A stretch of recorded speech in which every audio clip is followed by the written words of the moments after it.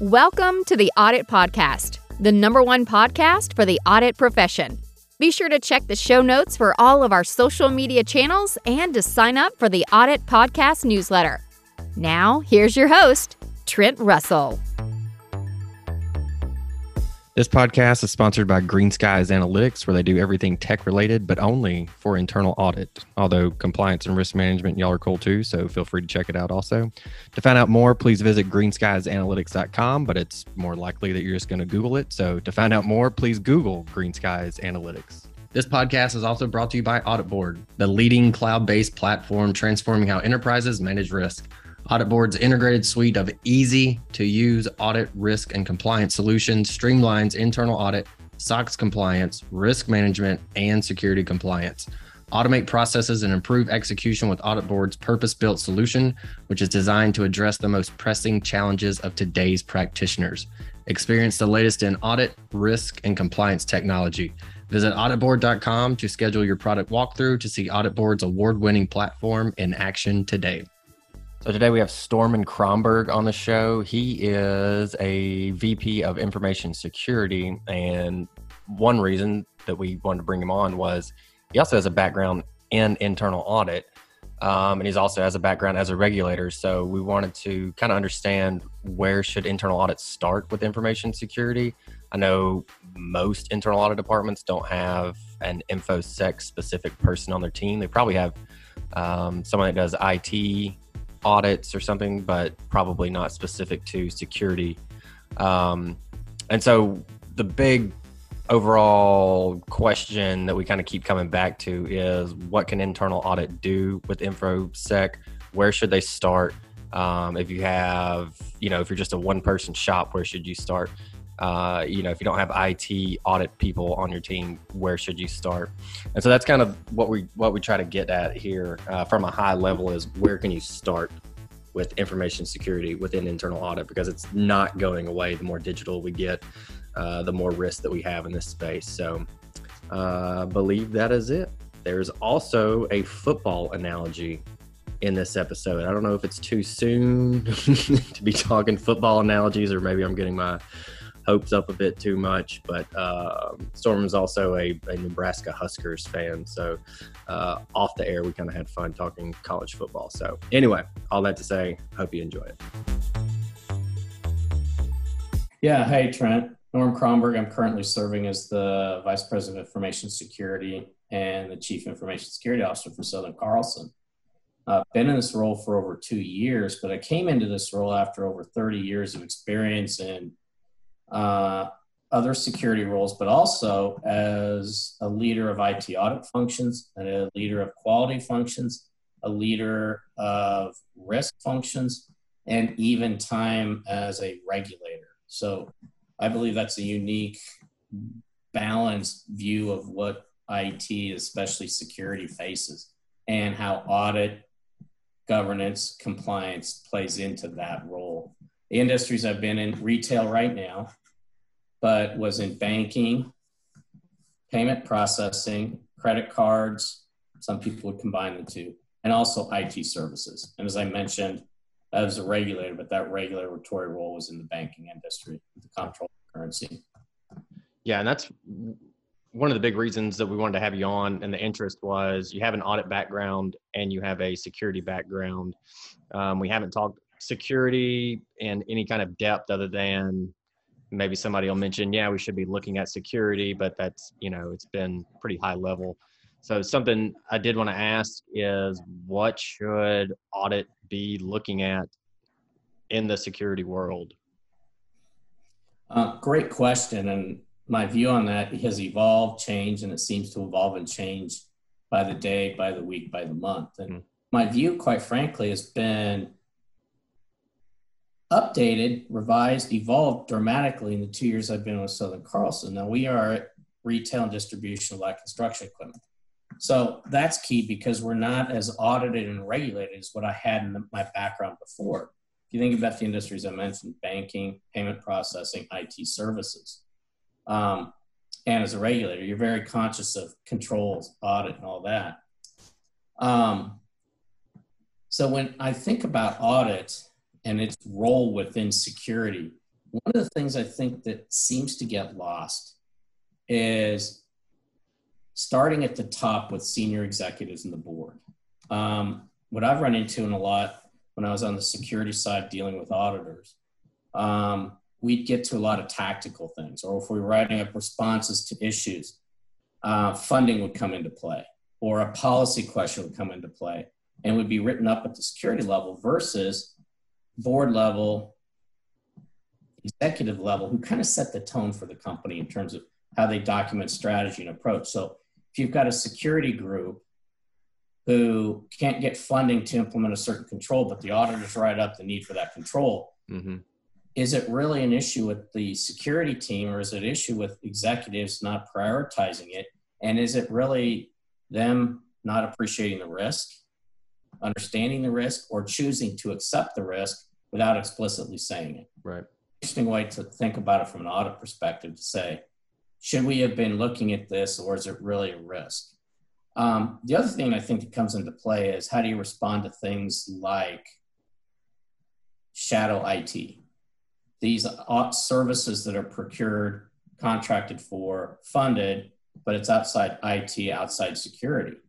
And the fact that they're funded indicates to me, a lot of cases, that it is part of a corporate strategy, that it has been blessed, and it fits into the revenue flow. So the question becomes, is that a weakness in the IT side, a weakness on the security side, or is it somehow updating a strategy and a control framework to account for those areas?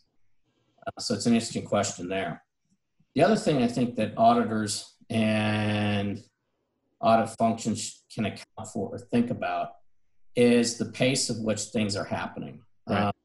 It occurred to me when I was sitting here, and I'm now dealing with not audit issues, but current threats and vulnerabilities.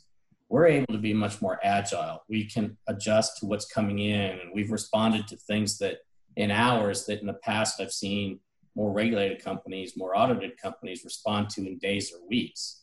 And I sat back and asked myself why. And I think in a lot of cases, you end up worrying about documentation, checklists, and also you're dealing with issues that have been documented in audit reports that could date back 6 months, 12 months, 18 months.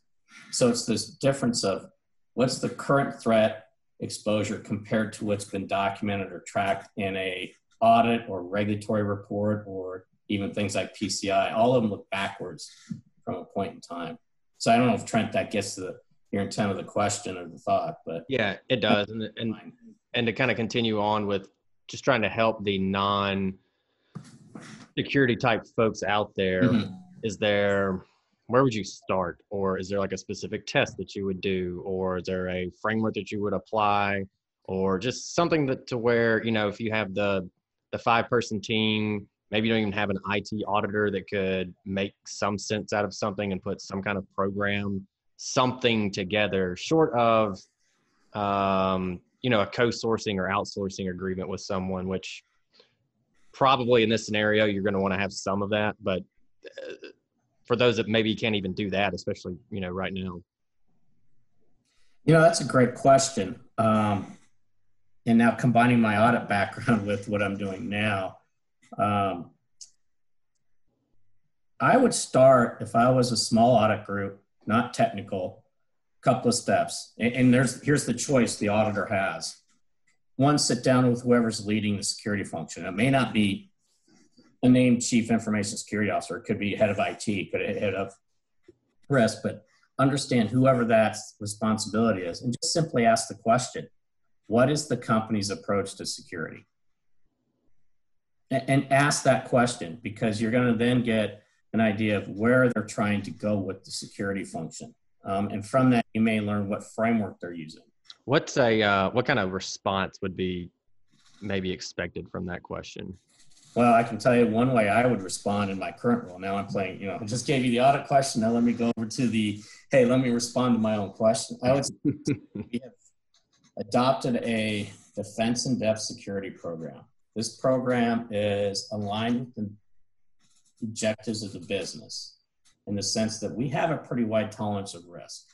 And we've chosen to govern this function through a steering committee. That steering committee contains all the C-level executives. We use that group to vet all risks, exposures, and threats that we're dealing with. We even track it with a risk register.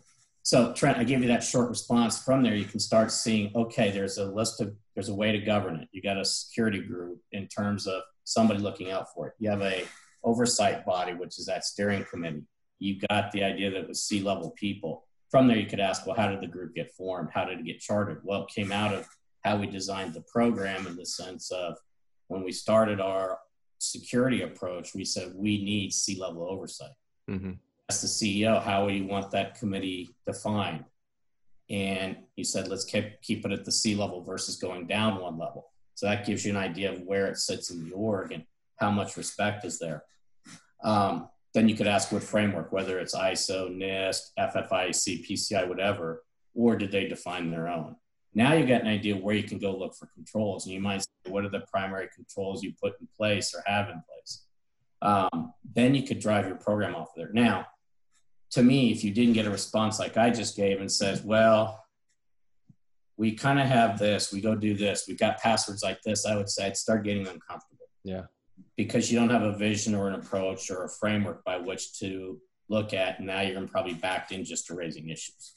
And then ask them, I always love this question, what is the best way to audit the function? So when I was an auditor, I always loved having a steering committee of my own, which we'd sit down with the people who supplied the process, the people who owned the process, and people who were benefited or got the output from the process. And when we asked that or put them on a steering committee, we could ask, what's the best way to evaluate, test, or attest to that this control is functioning as designed? Yeah, I agree. And there's some almost maybe debate of we should be the ones making that determination of what we think and how we think we should do it, but they know it better than we will ever know it. It's their thing. They own it. So there's got to be some level of trust there. You know, I know we're independent, but there's still got to be some level of trust there. So asking them where to start and being even very specific on what to start in, I think is a great idea. So going back to how you predicated the question too, though, you said if you have a small audit group, if you don't have IT, you can at least leverage their knowledge. That's where your frameworks and things come in too. So if you get responses that say, oh, you don't need to worry about this, you might start worrying. Or if they say, hey, I'd love you to be able to take a look at how we structure passwords, how we configure a firewall, how we manage identities. Can you look at how we get the request from here? You probably get an idea that they're thinking through it. Uh-huh. So that's where your skills as a certified auditor ought to come into play to do that analytical step to say, am I getting a response that's reasonable? Now, to your point, you're back in control of the attestation. Right. And then, so you being on the security side now, what would you want to hear from audit? What would you want them to look at? And maybe you don't have to be specific about the area that you're in. I don't want you to give away any company secrets or anything to that effect. But again, just trying to give some perspective on the InfoSec, or to give perspective from the InfoSec side. I really think I would love an auditor to start at the top to say, starting interviewing myself or our audit committee or board would be, what is your vision, direction for information security, and where do you think it currently stands? What does your roadmap look like? How do you govern it? How do you measure it? What metrics do you use? So start at the top to say, what's it like? And it's where you can get an idea of where the program is going. And if you get a bad response there, why go any further? Because you can probably predict the rest of it. So I always like to have somebody come in and say, tell me what you're thinking of doing. Tell me what you envision doing, and seeing how that gets confirmed across. And then, since audit groups, especially internal audit ones, functions are driven by an audit committee in most cases, that should be in sync with the audit committee and the board, because there should be that tie in there. And if you have a disconnect, you're already at a problem, right? Because you can see where you're not going to have alignment on budgets, on people, and on process. And I use budgets to drive what technology would be in a security function. Yeah. So we've kind of covered these for the most part. They all kind of boiled down to a similar answer. Hey everyone, thank you for continuing to listen to the show. We want to say thank you again to our sponsors over at Audit Board, the leading cloud-based platform transforming how enterprises manage risk. Audit Board's integrated suite of easy-to-use audit, risk, and compliance solutions streamlines internal audit, SOX compliance, risk management, and security compliance. Automate processes and improve execution with Audit Board's purpose-built solution, which is designed to address the most pressing challenges of today's practitioners. Experience the latest in audit, risk, and compliance technology. Visit auditboard.com to schedule your product walkthrough to see Audit Board's award-winning platform in action today. Is there anything, your pet peeve, maybe your pet peeve in audit working security, or your pet peeve with audit in general, or your pet peeve in security? Just something that, for everyone that listens, you want them to know, and kind of maybe another way of putting it, maybe the big takeaway that you wish everyone could walk away with. God, it's a great question, Trent. What I'd ask everybody to walk away with, security professionals are facing one of the most challenging roles in a company right now, because if you are 100% successful, nobody knows it. The only time you get viewed as not doing something is through an audit report, through a regulatory finding, a security incident, or heaven forbid, a breach. You are the offensive lineman of the company. Nobody cares unless you screw up, and then you get in trouble. Yeah, great way to put it. And the challenge there is having people respect that, because, like you said, if an offensive lineman misses, the quarterback's hurt, the running back's on the ground. And I've often told people I've chosen an interest path in my career. Been a regulator, been an auditor, and I've been a security professional. Three functions that really aren't that loved in most companies. And so what I'd like people to think of as they go through and view looking at a security function, or the pet peeve, if you will, is understand what is on the table and what they're facing. And what are the key control issues? If there's one control issue you can raise, what is that one? That's why I went back. Is it funding, or is it a mismatch of expectations? And helping to clear those up so more people can come into alignment.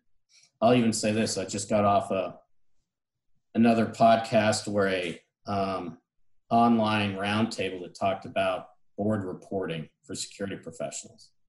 And the challenge is it was fairly technical, fairly programmatic. Mm-hmm. And I'm sitting there thinking to myself, how do you put security into the context of a board business view? Right. I can't remember if it was you and I talking or somebody else. I go, what if we could place security issues in the same context you do classified loans, or pricing risk, or market risk? So there's this common view of balance, and that's always been the challenge. So if we can get that accomplished, I think it makes dealing with the core issues of protecting the enterprise is much easier. Yeah. So it seems like a lot of these conversations I have, a lot of it boils down to effective communication, which is true, but it also kind of sucks because it's hard to work on that. Like, I've heard that my entire life, career, if not life, but you don't really take the time to do that. It's almost, you have to have someone, especially in this case, that knows IT, that knows the business, and that can communicate it. Otherwise it's really hard to get that to work.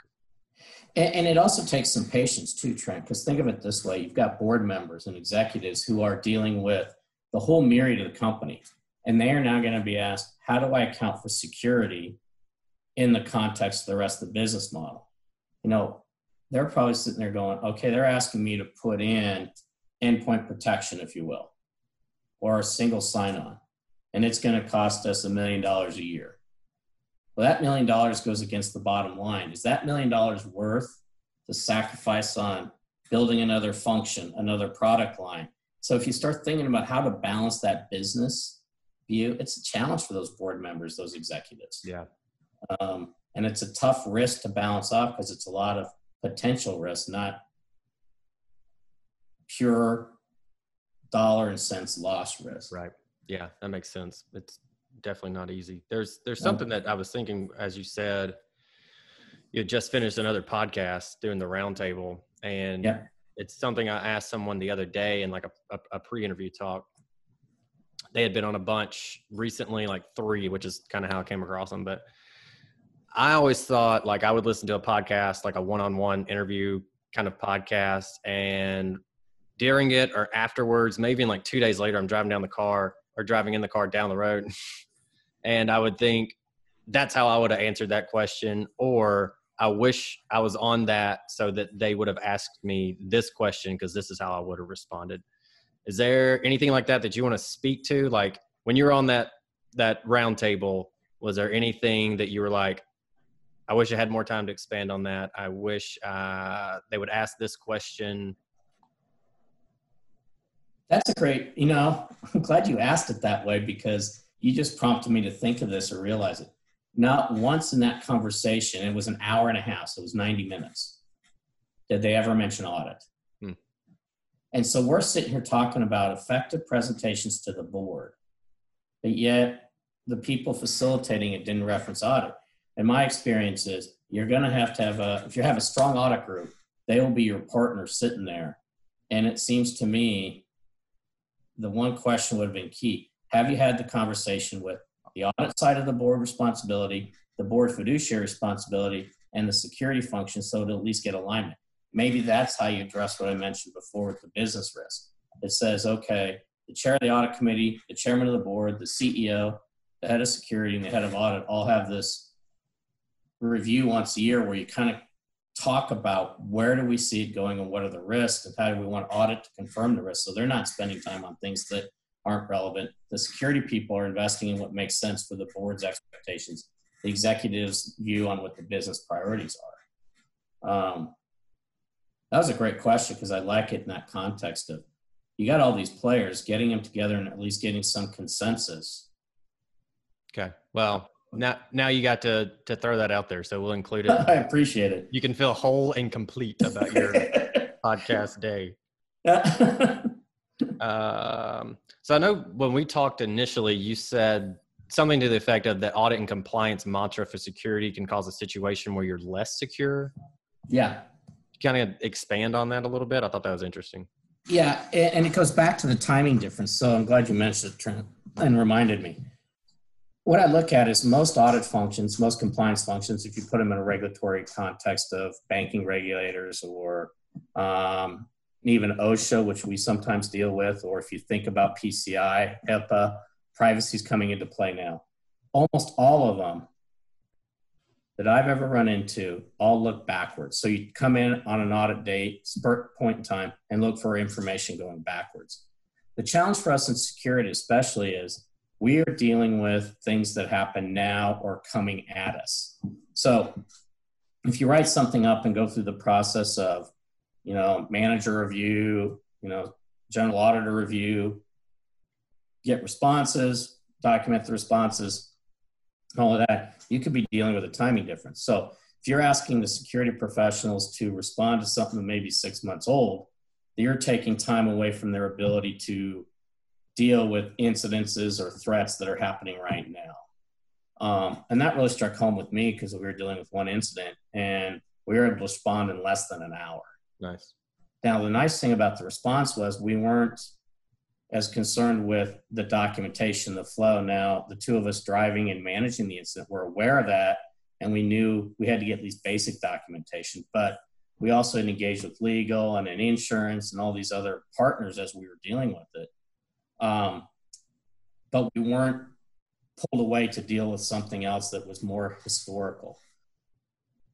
Our response saved us a whole lot of money. Nice. Our response allowed us to not be exposed and protected data. So that's what prompted me to say, how can we have audit functions when they come around, focus on point in time going forward and the appropriate documentation? So I think it does lead to the concept, can we get to where controls are self-auditing or self-documenting to where you look at it and it helps itself, much like we deployed there, capturing it, recording it, and if it's not 100%, is it in the acceptable range for the risk of the organization? Yeah. So are you talking about using analytics in that sense? Analytics are just automated tools that can capture things. We're relying on the idea that the email time is when it was recorded. or by having a distribution list can serve as notice that says these individuals appropriately sought or asked for responses. Things like that that can help confirm a process was followed or adhered to what was in the documented procedures. Yeah. I think of things like that that can be self-documenting, self-checking. Analytics can come into play. Sometimes I think people overuse the term analytics, but I just did. So that's I'm glad you said that. I mean, that's what I do. And I say it that way because it's easier. And that's what people understand the automation as analytics when it's really two separate things. But really, if you want your analytics to really shine and to do continuous monitoring, you have to have automation. So I think in the audit world, the terms have been kind of fused together. When I say analytics, people typically think automation. Yeah. And I think with RPA and that kind of coming to the forefront, they're starting to understand the difference between that and that straight automating a process doesn't necessarily have to be data related. But yeah, so I'm glad you called me out on it. So an interesting thing you just did, not to call you out again. What does that mean? What's that? RPA. You just use that acronym. Oh, robotic process automation. Yeah. So I reference that because quite frankly, I've run into times when a certain acronym can mean different things. So I've also become a little bit, try to force myself into avoiding the reference to a specific acronym and more to the underlying process. Mm-hmm. So I appreciate what you meant by automation, because one thing that we've done or I've seen success with is how you tune alerts. So we've turned alerts on things through our email system, through our identity system, so that we can know when certain anomalies occur, the lowest threshold. So that's lower than we would see from a pure risk or a materiality point. So again, back to your question, what are some of the pet peeves or things I would like auditors to ask? Understand what is the logic for how you set thresholds for alerts and the way to respond to an alert, because we have some set to low that we don't respond to the same way we do that would be a high. And we've even classified some as high, not because it necessarily indicates a threat, it's an indicator of something. So that's where the automation can help, and that can be part of that proactive guidance and auditing and documentation. Yeah. All right. And I will be more aware when I say RCA then. And what's frustrating about that is, and I first realized it with the cloud, when the cloud became such a thing, because I was right about when I had gotten into audit, and I remember the partner on the engagement asked, like, I got, what's the cloud? We have to, like, I got to go to this thing and talk about the cloud. What is the cloud? It was IT, in IT audit.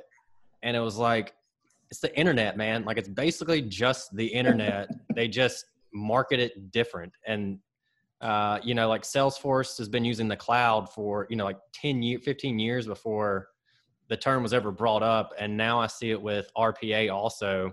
And when I do, like, I'll do some half day or some full day trainings and talk about analytics and RPA and all that kind of stuff. And, I always say it's just automation is all it is. The really only difference is they've made it easier to use it. Because there's an interface and you can kind of drag and drop. So it's not straight commands and things like that.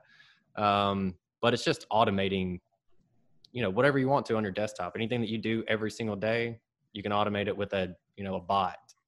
So anyway, that's kind of my soapbox. I've talked about a soapbox. That's kind of mine, is these acronyms and the way that the marketing forces it on you and kind of makes it more confusing than it really is. AI means literally nothing most of the time when I see it in marketing. I'll read it and I'll be like, all right, well, where's the AI in that? That makes no sense at all. So anyway, that's my soapbox is usually anti-marketing material in IT. Well, I would actually concur with that. So one thing that goes back to one of your starting questions, what can the small group auditors do? Keep it simple and don't be afraid to ask somebody to explain it in the most basic level. So you were just referring to the cloud. To me, the cloud's been around for almost since the 60s. Yeah. If you look at how the Federal Reserve operates, how Visa operated and MasterCard operated in the early stages, where you move paper to a central spot. Somebody looked at it, then redistributed it out so you could settle. Mm-hmm. That is not much different than how the cloud operates today, or software as a service, where you send transactions, requests, events into a central compute facility, gets handled, and then comes back out. I like to simplify that because sometimes the controls are about the same. And if you can find somebody who will describe it in a simplistic fashion, it's amazing how well you can learn it and understand how to control it. Remember back early in my career, somebody's explaining to me how a mainframe operating system worked, and they actually drew it out on the whiteboard. Yes, there was a whiteboard there.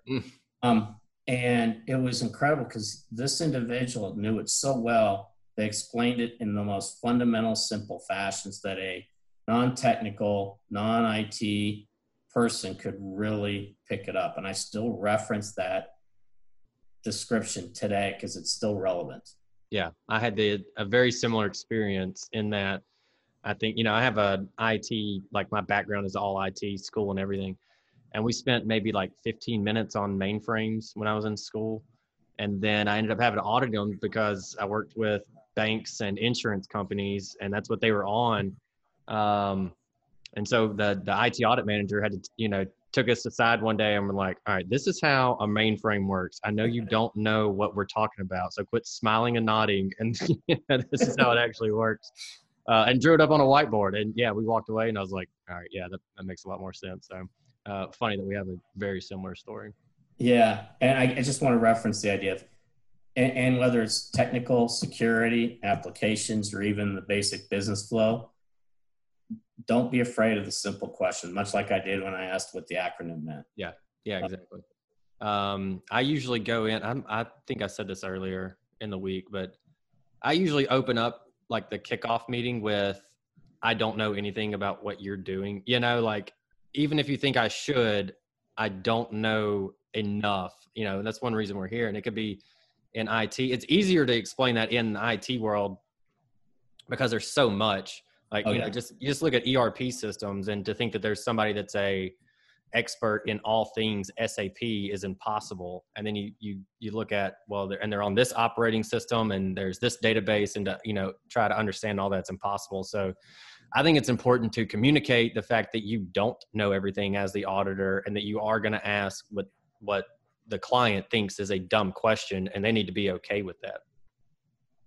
And I'm not sure there's ever a dumb question. I guess somebody once told me the only dumb question is the one you don't ask. Right. And I think a good auditor's got to be comfortable to keep working to ask those basic questions until they can understand it. Hey everyone, thank you very much for listening to this episode of the Audit Podcast. Whatever platform you're listening on right now, I'm sure there's a subscribe button somewhere, so please hit the subscribe button there. If you're listening through iTunes or Spotify, feel free to go give us that 5-star rating. It only took me about 16 seconds to give myself a 5-star review, and it really helps to get future guests to come on the show, so we'd really appreciate that. Lastly, be sure to check out the show notes and follow us on all our social media channels, on Instagram, on LinkedIn, and on TikTok. Also, if interested, please sign up for our weekly newsletter from the Audit Podcast. Thank you all. Have a great one.